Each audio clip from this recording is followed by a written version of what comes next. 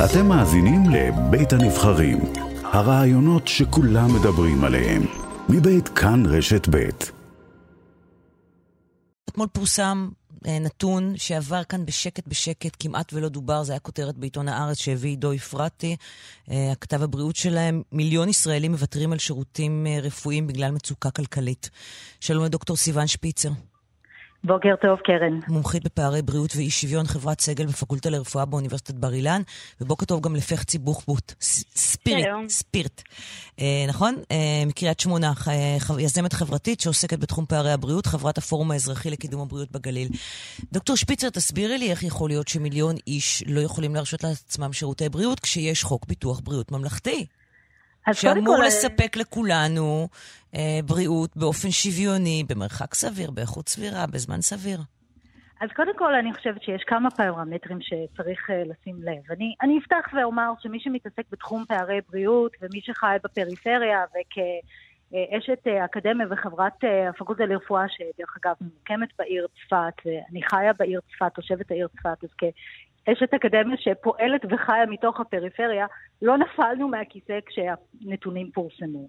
ואיך אנשים מוותרים? יש קשר הדוק בין פערים מבניים שיש בחברה, לבין היכולת של אנשים לדאוג לבריאות של עצמם, ולפערים האלה הם נמשכים הם לא תוצאה של התקופה האחרונה, הם לא דבר חדש. אנחנו רואים סטגנציה של פערים כבר יותר מעשור.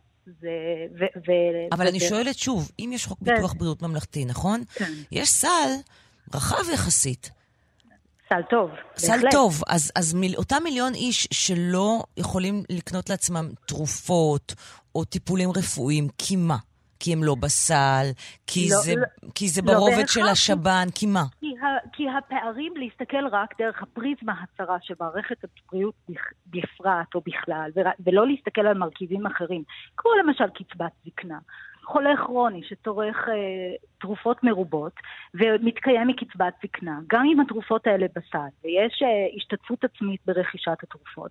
אז הנתח היחסי שאנחנו רואים של העלות של התרופות מסך ההוצאה של אותו אדם היא משמעותית, ולכן אנחנו רואים אנשים שמוותרים על תרופות. יש קשר הדוק בין מצב סוציו-אקונומי לבין היכולת של אנשים לדאוג לבריאות של עצמם, וזה לא רק קשור, ולמזלנו אנחנו עוד חיים במדינה שבאמת יש לנו חוק ביטוח בריאות ממלכתי, ועם כל זאת הבעיה או בעיית פערי הבריאות היא לא נחלת מערכת הבריאות בכלל, ולא תוצאה רק של כשלים או אתגרים שיש לנו ביישום ובביצוע של חוק ביטוח בריאות ממלכתי, כמו היעדר הגדרת המחוקק, למה זה זמן סביר למשל, או מה זה איכות. או מה זה איכות סבירה בדיוק.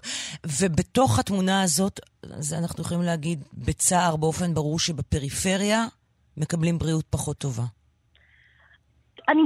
כן, אנחנו עדים לכך, עוד פעם, הפערים אנחנו רואים שפורסמו אתמול, הדוח שפורסם אתמול מצביע על כך בבירור, אבל אני חושבת שגם צריך לקחת ולהסתכל על התפקיד של הפריפריה בתהליך קבלת ההחלטות. יש תפקיד מסורתי לפריפריה בכלל, ואיפה היא נמצאת בתהליך קבלת ההחלטות, למשל בנושא של צמצום פערים. והפריפריה נמצאת באופן מסורתי בתפקיד הממליץ. היא לא שותפה בתהליך קבלת ההחלטות. אנחנו רואים את זה בעבודת חקר שעשינו, אנחנו רואים ברשת קבלת ההחלטות, ברשת קביעת מדיניות הבריאות, הפריפריה באופן מסורתי נמצאת בעמדת הממליץ. ואז מה היכולת גם לייצר פה איזשהו אקטיביזם באמת של האקדמיה, מה היכולת פה באמת להשפיע על אופן קבלת ההחלטות, על איך המשאבים באמת מחולקים כשהסמיכה היא קצרה. כמות המשאבים לעולם תהיה מוגבלת, גם בתחום הבריאות כמו בתחומים אחרים. אז איפה תפקיד האקדמיה ומה תקרת הזכוכית, ואם אתה כל הזמן נמצא בעמדת הממליץ, גם אם מתקיימות ועדות חשובות כמו ועדת העשור לצמצום פערים. כן, זאת אומרת, בסופו של דבר זה לא קורה. חפצי, חדר המיון הקדמי בקריית שמונה נסגר. נכון, אבל הוא לא נסגר רק היום. חשוב לי להגיד וגם להסכים איתה שמדובר באמת על עשרות שנים. אם אנחנו שמים את המאפיינים החברתיים, אז אנחנו יודעים שקריית שמונה ותושבי הגליל בהחלט שימשו כמגן אנושי למדינת ישראל בתקופות מאוד מאוד קשות. והדבר הזה החליש אותנו כלכלית, החליש אותנו חברתית, כתושבים וכעיר.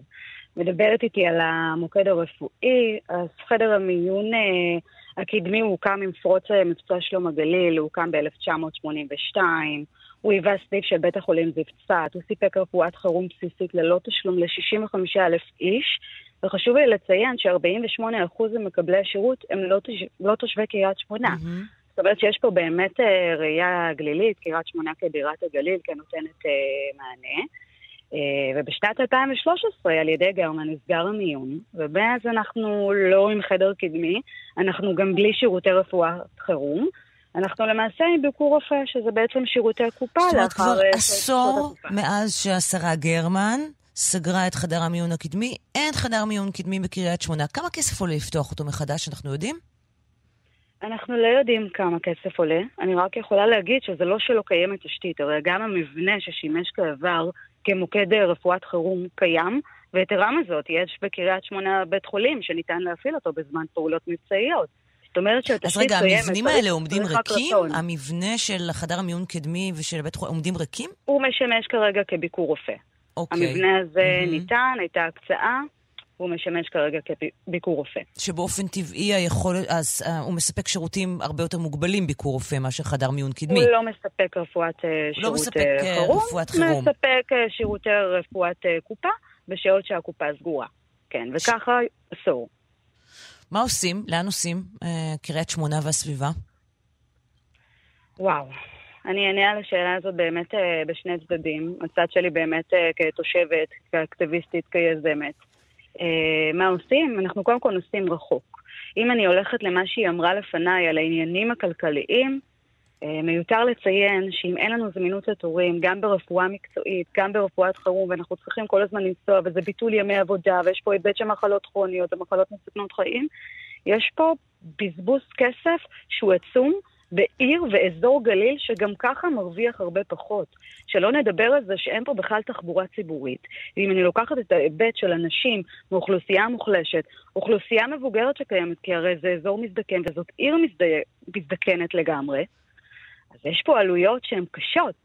זאת אומרת, אנשים גם משלמים הרבה יותר כסף בשביל להגיע לבריאות, גם לא מקבלים שירותי בריאות מספיק טובים, ונפגעים פה פעמיים בעצם. לא רק פעמיים, ויתרה מזאת, הדבר שהכי, אני תופסת אותו כמגוחך כיזמת, זה שהרבה פעמים שרוצים לעשות מיזמים לצורך העניין כביש 6, משתמשים בנו כאיזושהי הצדקה ללמה צריך את זה, אבל אנחנו עדיין משלמים על הדבר הזה. אז האזרח שלנו הוא לא רק שהוא ניזוק כפליים, הוא ניזוק מבחינתי פי 4 גם. ואין פה איזושהי ראייה אלינו בכל כך הרבה זמן. תם ולא נשלם, אני מאוד מודה לשתיכן, ואני מבטיחה להמשיך ולקיים את הדיון כאן אצלנו, בתקווה שלפחות זה יזיז משהו.